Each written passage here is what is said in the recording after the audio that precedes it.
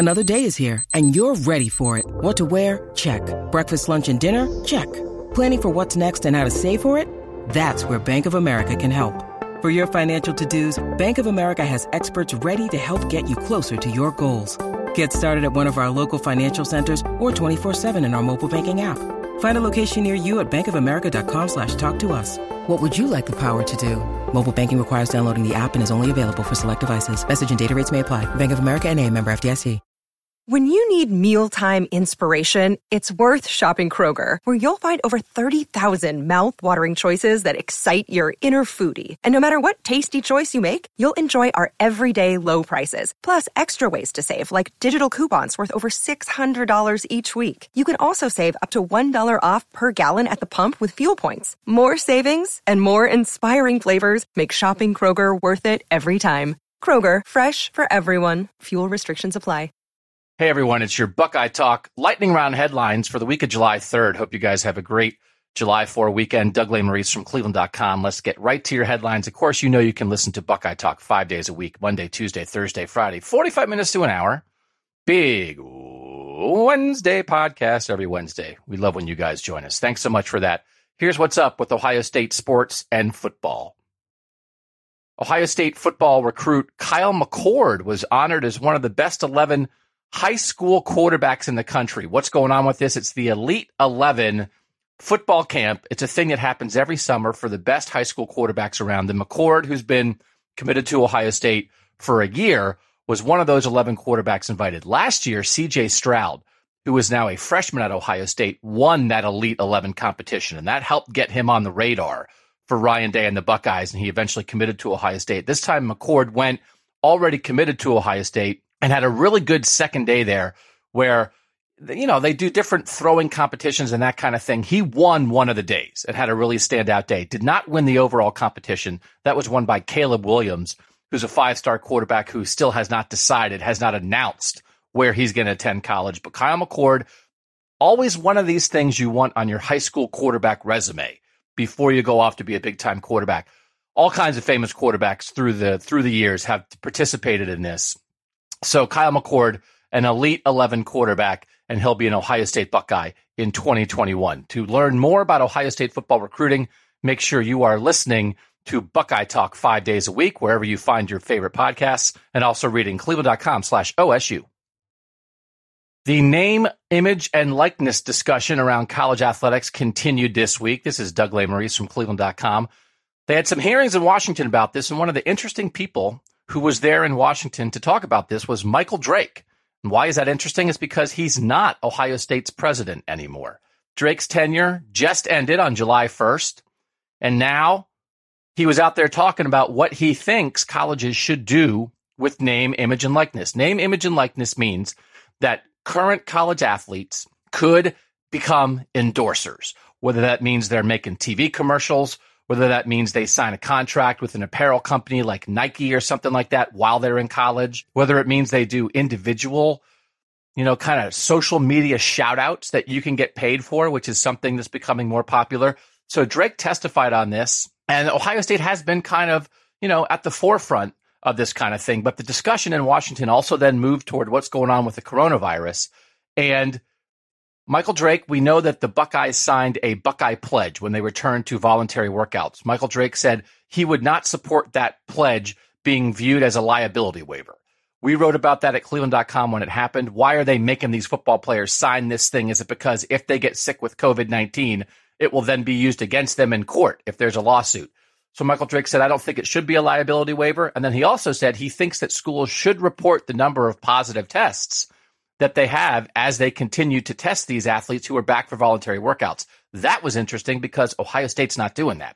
Ohio State is testing, but around the country, about half the major college football programs do release the numbers, not the names, but the numbers, and about half don't. Ohio State is one of the programs that does not release how many positive tests they have. Michael Drake, who, could have maybe done something about this while he was president, said he thinks those schools should, but he is no longer Ohio State's president, part of his planned retirement that he had announced several months ago.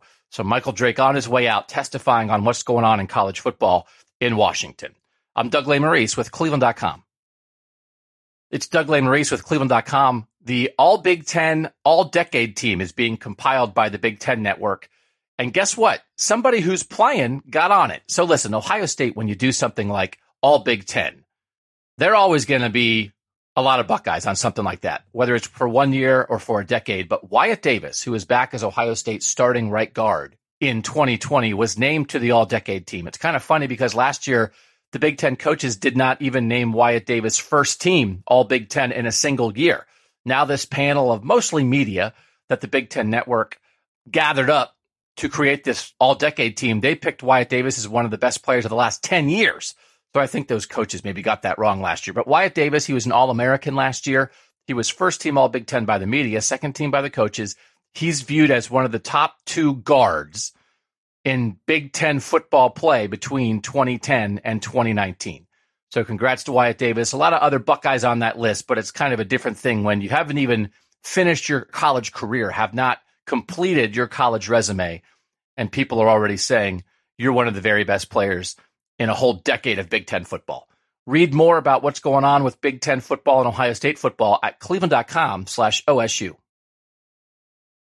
Tony Grimes, a five-star defensive back from Virginia, picked North Carolina as his college choice this week. That means he didn't pick Ohio State. It's Doug Lesmerises from cleveland.com. Listen, Ohio State has several five stars in its 2021 recruiting class. The Buckeyes still have the overall number one ranked class. And Tony Grimes was a guy that at one point was certainly kind of high on the target list for the Buckeyes. Could they pull in this guy? He's from Virginia. Ohio State has successfully recruited that area in the past.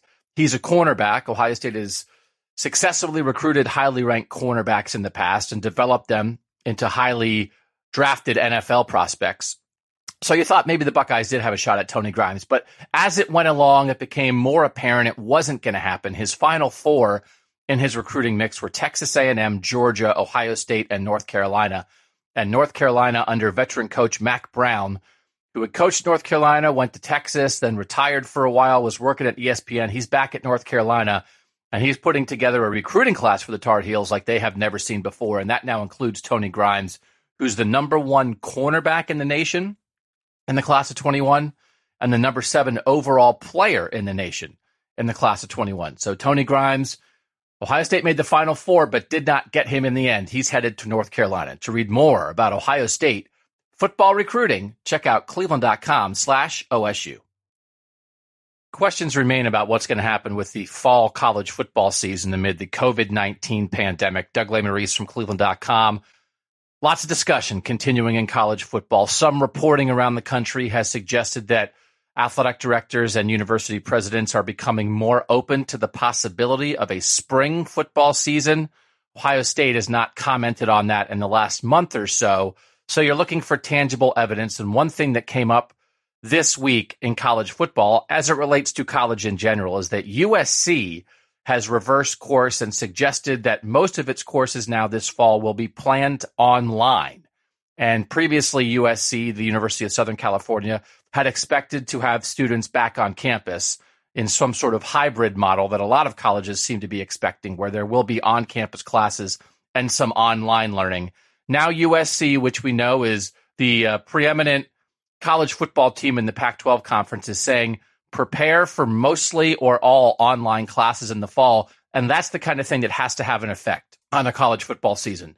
Ohio State Athletic Director Gene Smith has said before that you would need probably at least some online, some in-person classes, some reason for other students to be on campus.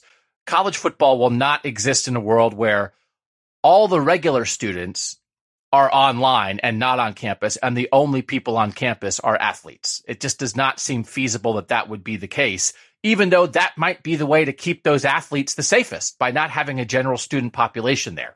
But the idea of treating athletes so differently than other college students does not seem like a road that the NCAA wants to go down. It's probably not fair to those athletes, not in the best interest of those athletes. So as we continue to wait and wonder and gather information on what might happen with the college football season, make sure you are paying attention to, are colleges pulling back on the idea of in-person classes this fall? Because that's a tangible thing that certainly will affect the decisions about a college football season in the fall. And could it possibly, maybe, be delayed until the spring?